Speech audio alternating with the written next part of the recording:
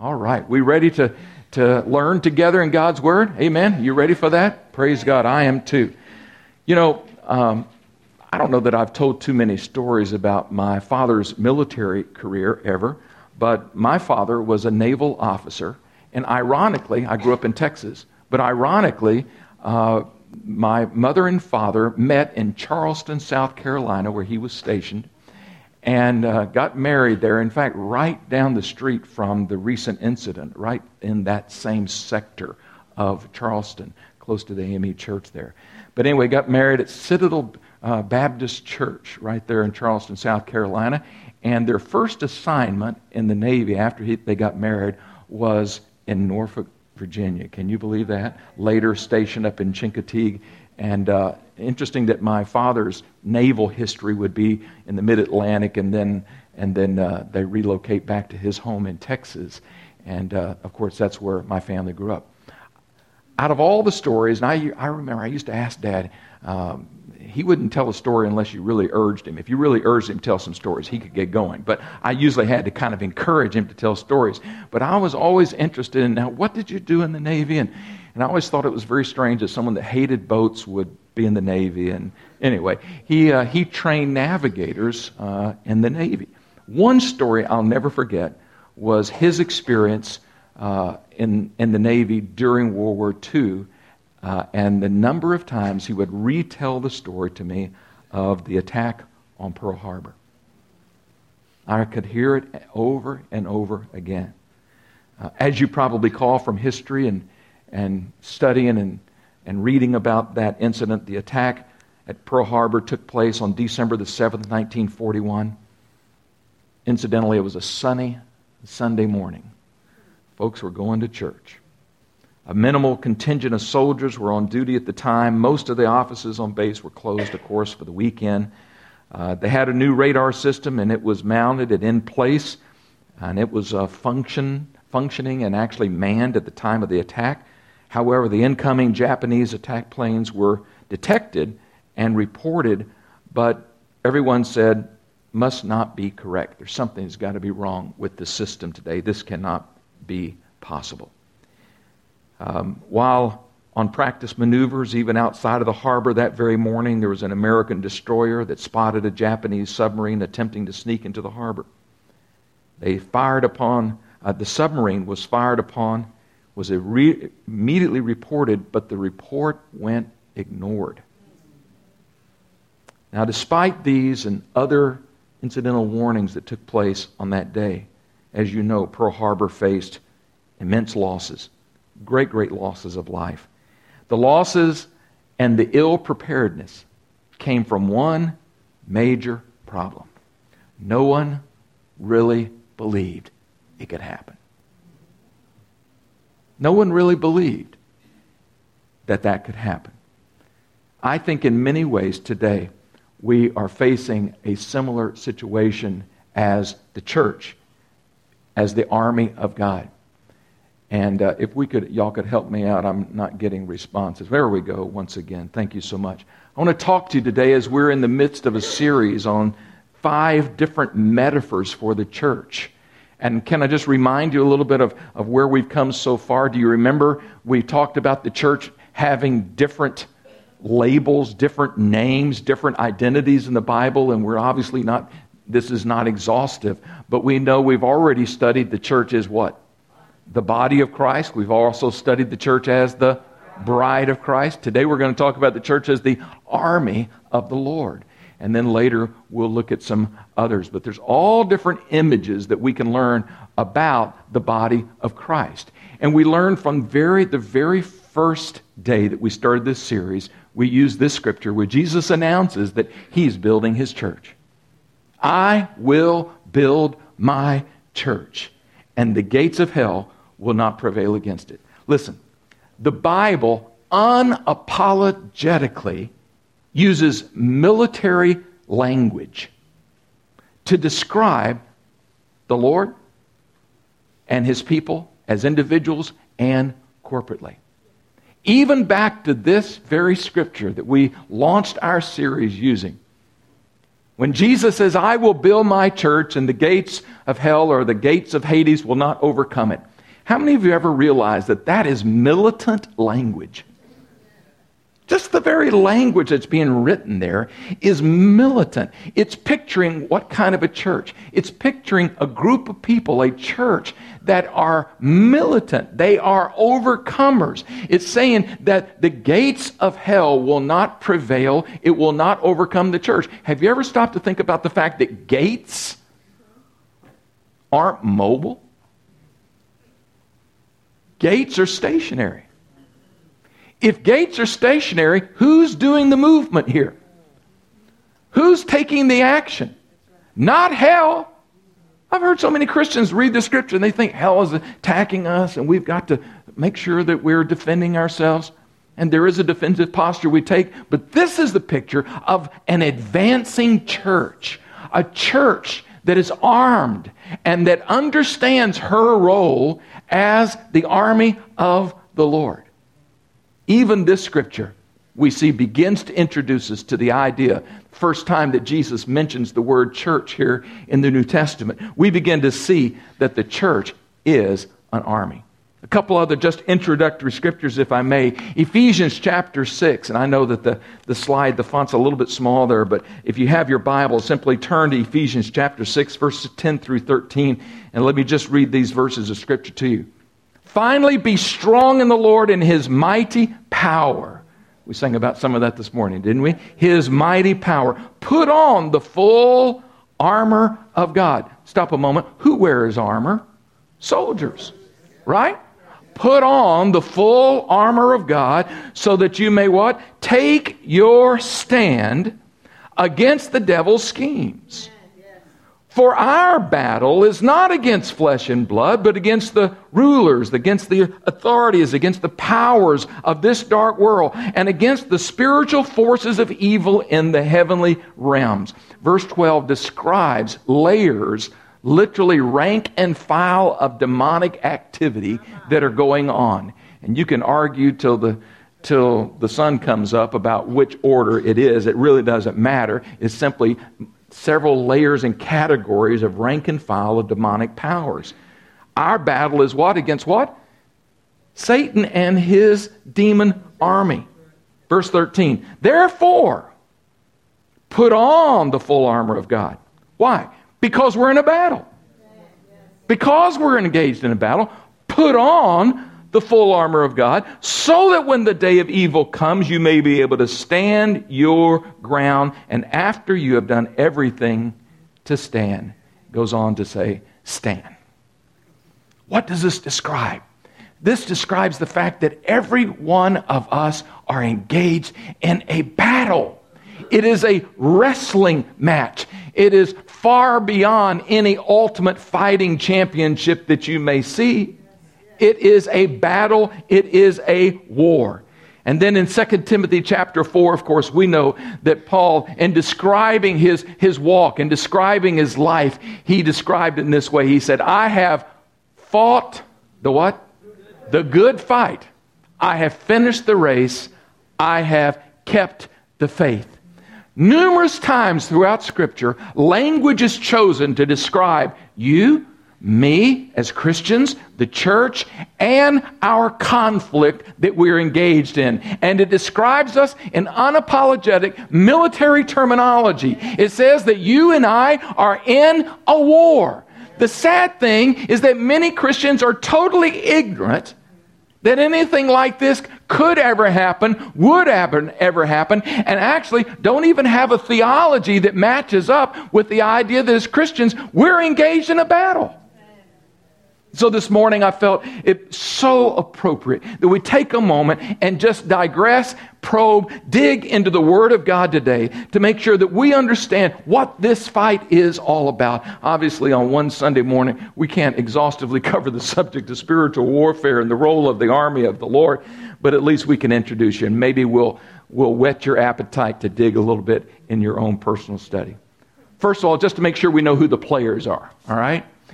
Who are soldiers? If the church is the army of God, who are soldiers, and what does the Bible say regarding that? You are soldiers. I'm a soldier. I used to sing a little song in Sunday school years ago. I want to be in the Lord's army. I won't sing it for you. Anyway, we used to sing that little song. You know what the truth of the matter is? We are in the Lord's army. If you're a believer, you're in His army, and that makes you a soldier of the Lord's army. Last night, under the threat of thunderstorms, we decided to meet our son and daughter-in-law and 2 grandkids from Richmond who came down and wanted to go down to Norfolk Town Point Park for the fireworks. And during the whole exercise, there was a time that the band who was playing, Armed Forces Band, would play a song for each branch of the military, and everybody would stand. So when it was time for the Navy, all the Navy guys stand. When it was time for the Army, all the Army soldiers would stand, and they'd rah-rah each other, give each other a hard time. And I thought, isn't that special? Everybody and they weren't hesitant to stand. I thought, look at and people all over. Of course, you can imagine this area. There are people standing all over, the thousands of people that were there, wherever they were seated, picnicking, whatever. When that song came, they would stand to their feet. I said, I wish the Christians were as attentive to our role and our placement as soldiers in the army of the Lord as these precious Marines and Air Force and Navy and Army and Coast Guard. Sorry, I almost forgot there, Rick. Now include the Coasties. Anyway, we are soldiers in the Lord's army. Now look at just a couple of scriptures. Some of these, I tried to pick a few that you might not normally know. You know this one probably because Paul speaks to Timothy and he says in 2 Timothy 2, 3, and 4, like a good soldier, tells us to do certain things, particularly here, endure suffering and other things. Like what kind of soldier? A good soldier of who? Of Christ Jesus. We'll come back to this verse again in just a moment. Also in Philippians 2:25, Paul speaking says this, but I think it necessary to send back to you Epaphroditus. Now, how does he describe Epaphroditus? He says he's my brother, he's a co-worker, he's a laborer with me, and look what he adds, he's a fellow soldier. If it wasn't important to recognize our role as soldiers in the Lord's army, why would Paul recognize in his letter here to the Philippians Epaphroditus as a fellow soldier? Once again, in Philemon 2, we see it says, and also to Apphia, our sister, and Archippus, our fellow soldier. This was a common reference point, speaking about someone, and we're often, I think we're guilty of falling into one metaphor or the other more than we do the other. We don't give all of them justice. What do we typically call someone who's a fellow believer? What is our typical reference? Brother. It's my brother James right here. My sister Thelma. And I love that. That's great. But, I think maybe we ought to just for a week or so just say, fellow soldier. James, fellow soldier. Thelma, fellow soldier. What do you think? I don't know if we'll catch on. But anyway, it's just my idea. Anyway, the point is that in the army of the Lord, each of us are soldiers, right? Now let's make sure we understand all the other roles. Who becomes the captain? Who is the commander-in-chief?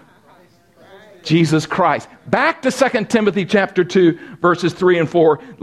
I'll read you the whole thing. Join with me in suffering like a good soldier of Christ Jesus.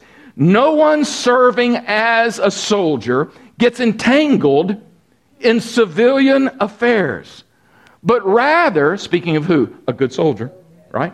But rather tries to please his commanding officer. How many of you here were in the military, one branch or the other? How many of you understand how important it is to do what's right by your CO? Everybody understands that? Guess what? We have a CO in this army. His name is Jesus Christ. He is our commanding officer, and we are to make certain that we give him not only the honor that is due to him, but we also do everything we can to please him. There's a lot of things in our lives that we're not doing enough of to please him. We're not motivated by a legalistic life. We're motivated by simply what pleases the Lord. What can I do this week that pleases God?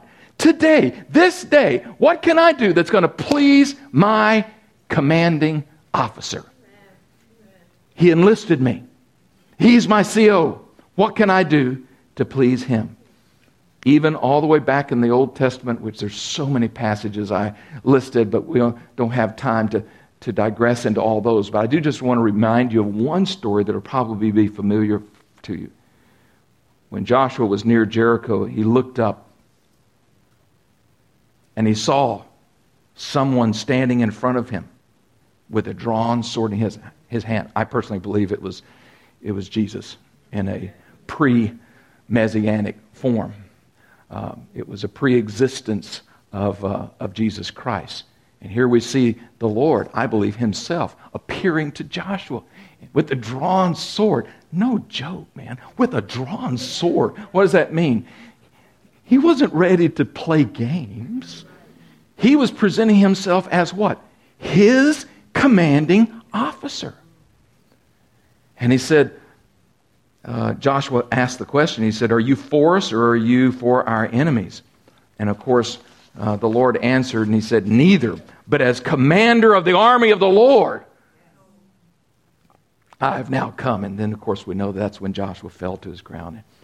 Listen, as long as we are looking to and listening to the commander of the Lord's army, we'll stay out of trouble and we'll win battles. The moment we take our eye off the commander-in-chief, that's when we begin to fall into trouble. Am I right? This stranger identified himself. I don't believe it's really a stranger. Anyway, identifies himself as what? The commander of the Lord's army. Now, we understand sometimes a lot of Christians, when they think about the Lord's army, they immediately think of the angelic army. And we know that there is a large angelic army, amen? And he commands. But don't lose sight of the fact that we are a part of the Lord's army as the church here on this earth. All right, so having identified those players, let's just talk a little bit about 5 critical, urgent things you need to know as the army of the Lord. You ready for these? 5 things you need to know. Very simple. Number 1. Most of this is just purely review for you and encouragement for you, but some of you it may be brand new. Number 1, know, everybody say no. Know that we are engaged in a battle. You have to know that. You can't act like nothing's going on. You can't live like an ostrich with your head in the sand, ignoring what's going on around you. We are engaged in a battle. Even as we read in Ephesians chapter 6, we read that what? We're not wrestling against flesh and blood. Our battle is not a natural battle, but you and I are daily, whether we know it or not, whether you're blind to it or not, whether you're deaf to it or not, doesn't matter. You are in a battle. Unfortunately, many Christians act like they don't know that, and many of them are living defeated lives. We are in a battle, and I just suggested 3 battlegrounds that you might want to acknowledge. First of all, there's the battleground against the flesh. Hello? Battling with the flesh. Thank God for Romans chapter 8 following Romans chapter 7, but we are engaged in a battle against the old man. But then we also are engaged in a battle in this world. In the cosmos, in this world system. The Bible says, love not the world, nor the things of the world. And we have to live here, but we don't have to act worldly just because we're living in the world. There's a battle with the world. But thirdly, is a battle with Satan himself and his host of demonic forces. Those are 3 battlegrounds I think it's helpful that we be aware of. Most importantly, I just want you to acknowledge I'm in a daily battle. I am engaged in a battle. Number 2, second thing you need to know. Churchill said, an uninformed army is an army in peril. Picture an army that is on the front lines, that is under attack, but doesn't have good intel, doesn't have good communication. All communication is dead. Can you imagine what would happen? Totally uninformed about what's going on around them. Churchill said an uninformed army is an army in peril. Unfortunately, today we live in a world in which much of the body of Christ is uninformed. Hosea prophesied and said, my people are destroyed for a lack of knowledge. My people get destroyed. I know Christian after Christian. I know Christian marriage, Christian homes that get beat up on. They get destroyed. Why? They just don't have the right knowledge. They don't know God's word. They don't know his truth. They don't know the strategies, the devices that we can employ. They don't know what's going on. They've not been trained properly. They've not been equipped, and therefore, many times, they're defeated. Well, we need to know our enemy. You say, I don't really want to know what's going on. I'm just going to focus on Jesus. Just focus on Jesus. Well, that sounds really spiritual. But the problem is the Bible tells us in 2 Corinthians 2 and verse 11, in order that Satan may not outwit us, for we are not unaware of his schemes. We are not to be unaware of the enemy's schemes. Listen to me. There's a balance. Okay? There's a balance. And there's a continuum. And I know Christians on both extremes. I know Christians on one end when it comes to awareness and knowledge of our enemy. I know Christians who are so totally ignorant, many of them in denial that the devil even exists. Many of them total denial or ignorance about what demons can... they don't even want to know about it. And they're way over here, okay? But then you can go way to the other end of the continuum, and you find Christians that think literally, they run every day thinking there's a demon behind every chair, behind every coffee cup. There's a demon hiding out, lurking, ready, and living so demon conscious that they're not living in victory for Jesus. Do you understand the extremes? Neither one of them are right. But there is a balance point where we can be fully knowledgeable, fully informed, know who our enemy is, be properly prepared and equipped, and walk in victory. How many of you know we're the Millers? Millers been here with us, Chrisana's parents, for a number of months, but they live in Colorado. And some week, be there last week, and we'll say goodbye to them. God bless them. It's been good to have them hanging out with us. But they'll head back to Colorado. They live in a part of Colorado. I'm assuming this is true. Paul, you can get me straight later if I'm not. There's a place in higher elevations, which is sometimes referred to as the snake line. The snake line. Now, I'm a Texas boy. There are not many places in Texas that are above the snake line. In fact, there's snakes everywhere. I know a lot about snakes. I haven't grown up in Texas. But there are places you can go altitude-wise, elevation-wise, that you get high enough, you rarely ever see snakes. Am I right, Millers? Oh, right. Chrisana's nodding her head. I'm right. They don't have to worry about snakes the way we used to fight snakes all the time. We'd always have to be watching out for a rattlesnake right here. It was commonplace. Not in certain places.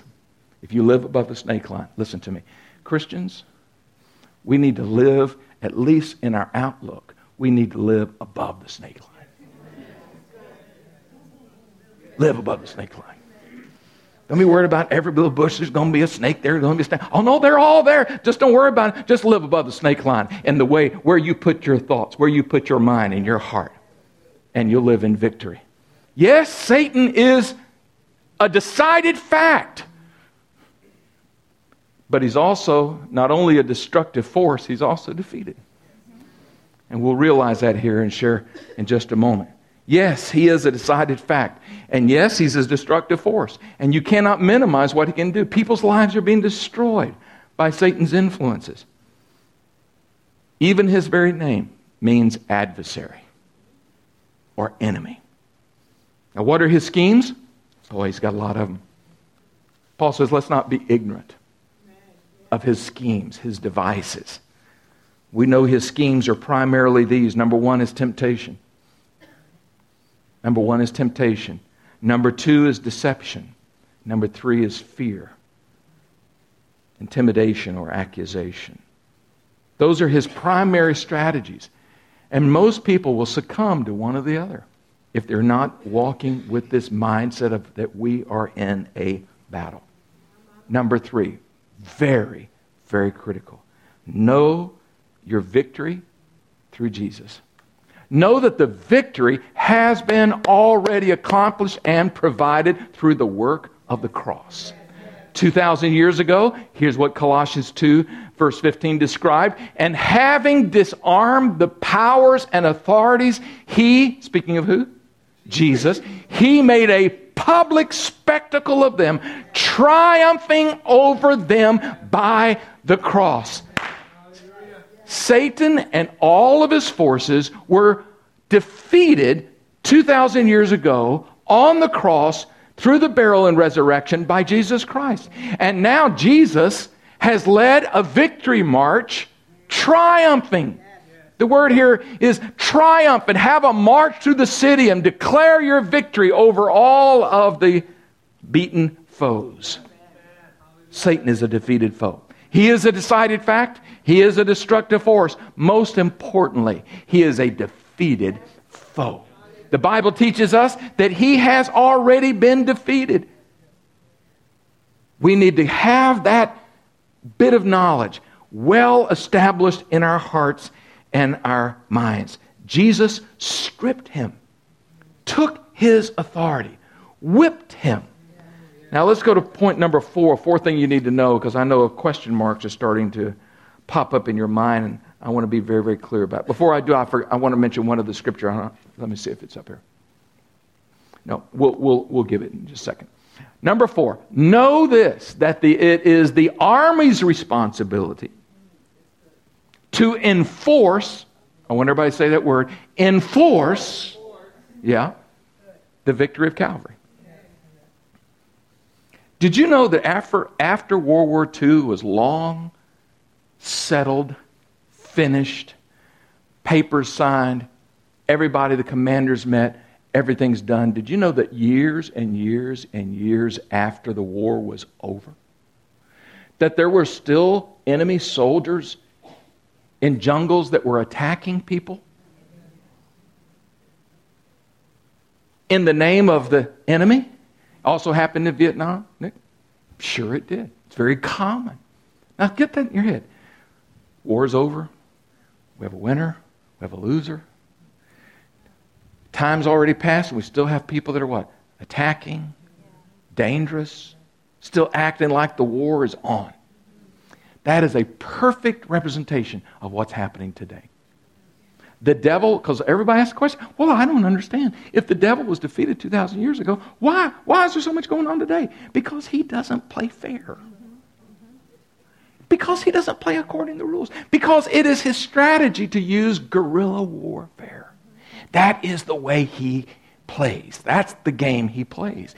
And as practicing guerrilla warfare, acting, even though he's fully aware, by the way, his demons are fully aware that they're defeated. They just need you to remind them sometimes. But they know it. Look, as long as the enemy can gain an advantage by acting as though the battle is still on, he's got the victory. But it's up to you and to me as soldiers of the Lord Jesus Christ, as the army of God, to enforce the victory that has been won 2,000 years ago. Listen, you can't add to the victory of Jesus. He has done it. He's finished it. He's completed everything that has to be done to defeat the devil. But you and I have to enforce it. Look, in the land that we live, there's laws, right? They're on the books. They're there. How many know that people don't always follow the law? Right? Therefore, we have people who walk around with a badge. And the badge represents the authority of the government. And it's up to those that wear the badge to do what? To enforce the law. We call them law enforcement, right? What are they doing? Enforcing the law. Someone tries to betray the law. They go against the law. They say, here, this is what the law says. I'm not making up the law. I'm here to enforce the law. You must do this. You have to leave here. You can no longer live here. It doesn't belong to you. That's law enforcement, right? Now listen to me. It is the role of the church. It is the role of Christians to be the enforcers. The truth has already been established. The devil is defeated. Every demon put under his feet. You say, well, what's my job? We have to enforce it.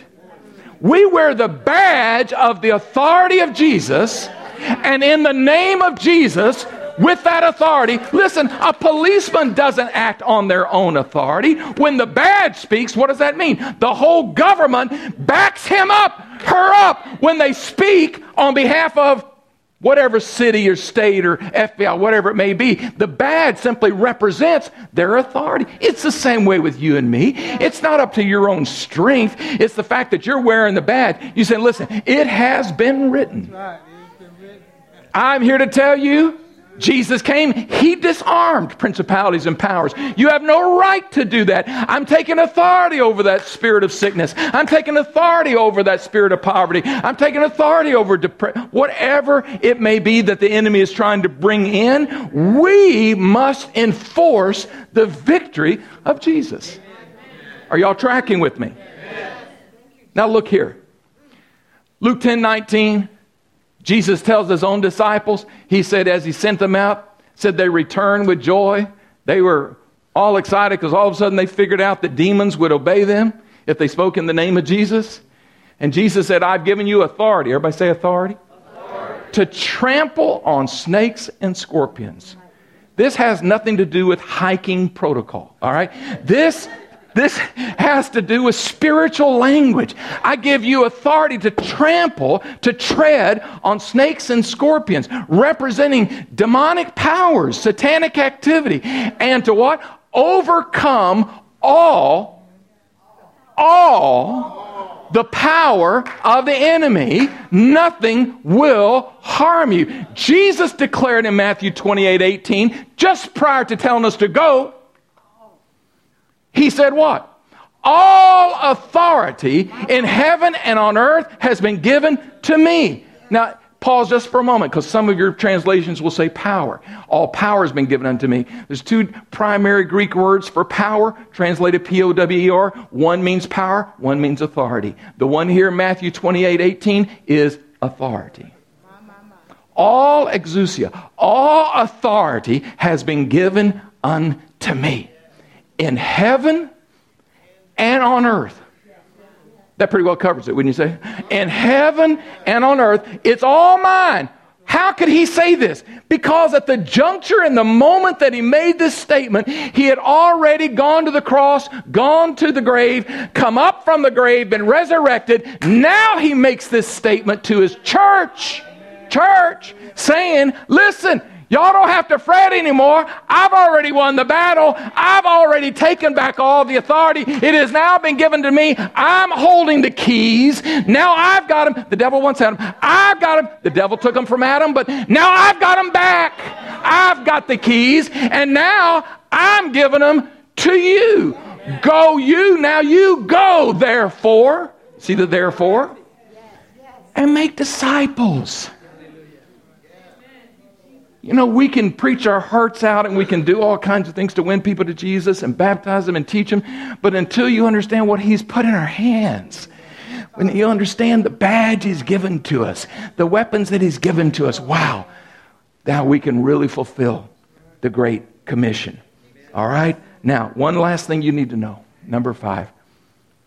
Know that we must use our weapons. The army is helpless if they don't use their weaponry.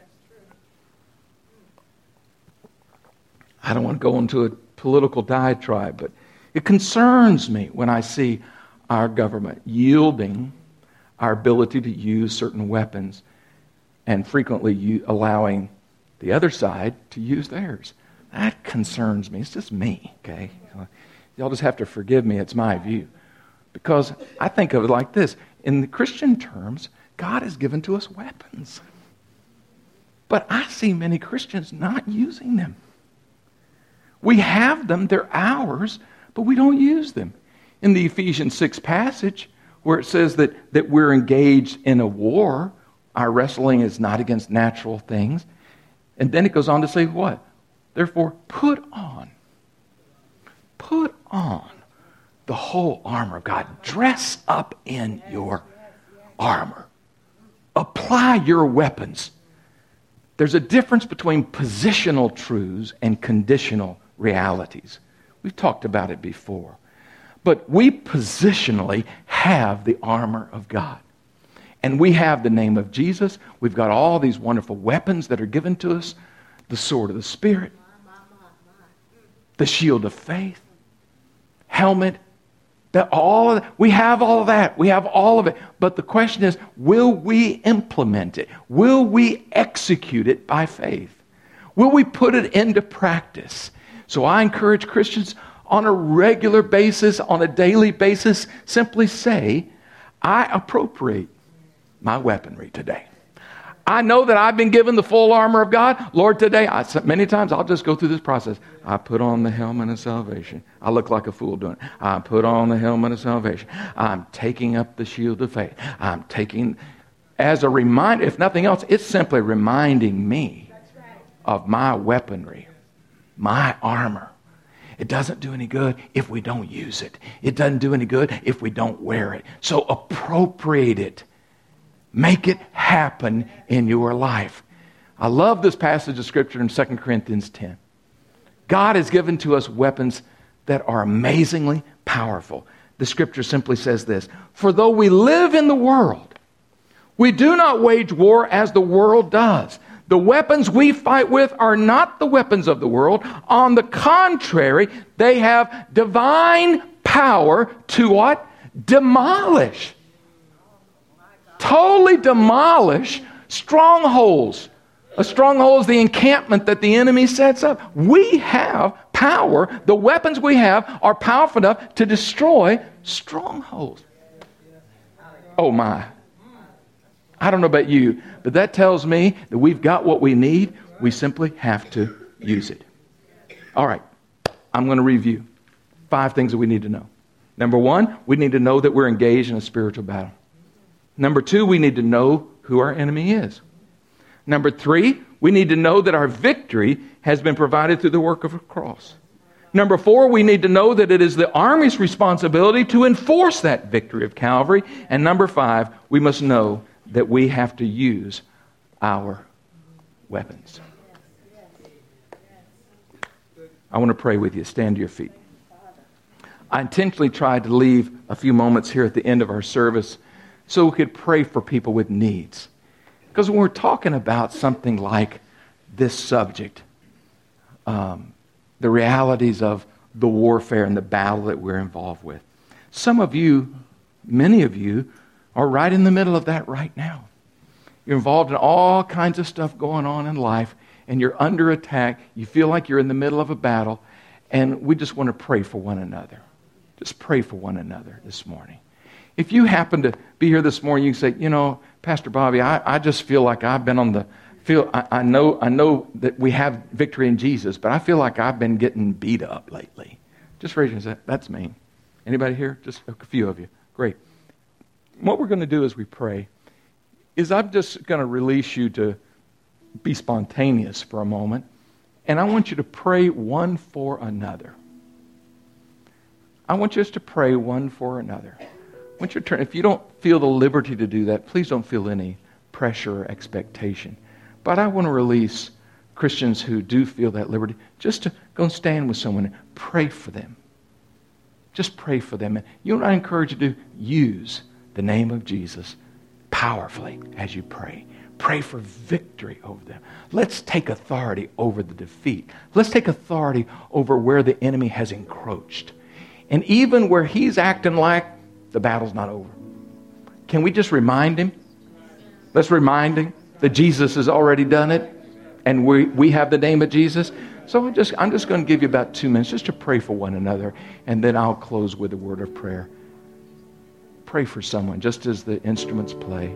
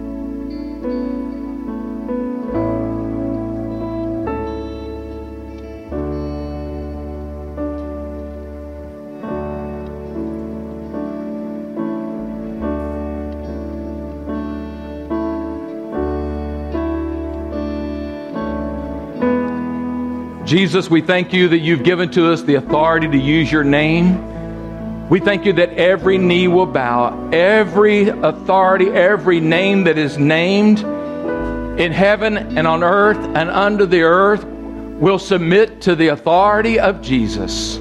So we speak to the attacks, the enemy's activity that's going on even among one another, but even in our community, in our country, and this world. Today we declare the victory of Jesus. Lord, we thank you that we know we're on the winning side. Hallelujah. We thank you, Lord, that we are overcomers through you. As we sang this morning, through the blood of the Lamb and the word of our testimony, we overcome him, Satan.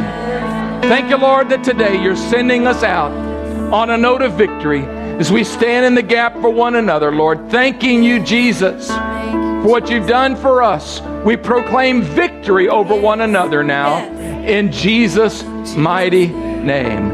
Amen and amen. All right, for some of you that learned a new song, we're just going to sing the chorus of Onward Christian Soldiers once more as you leave today. And then you can just march out. All right, you can just march out today.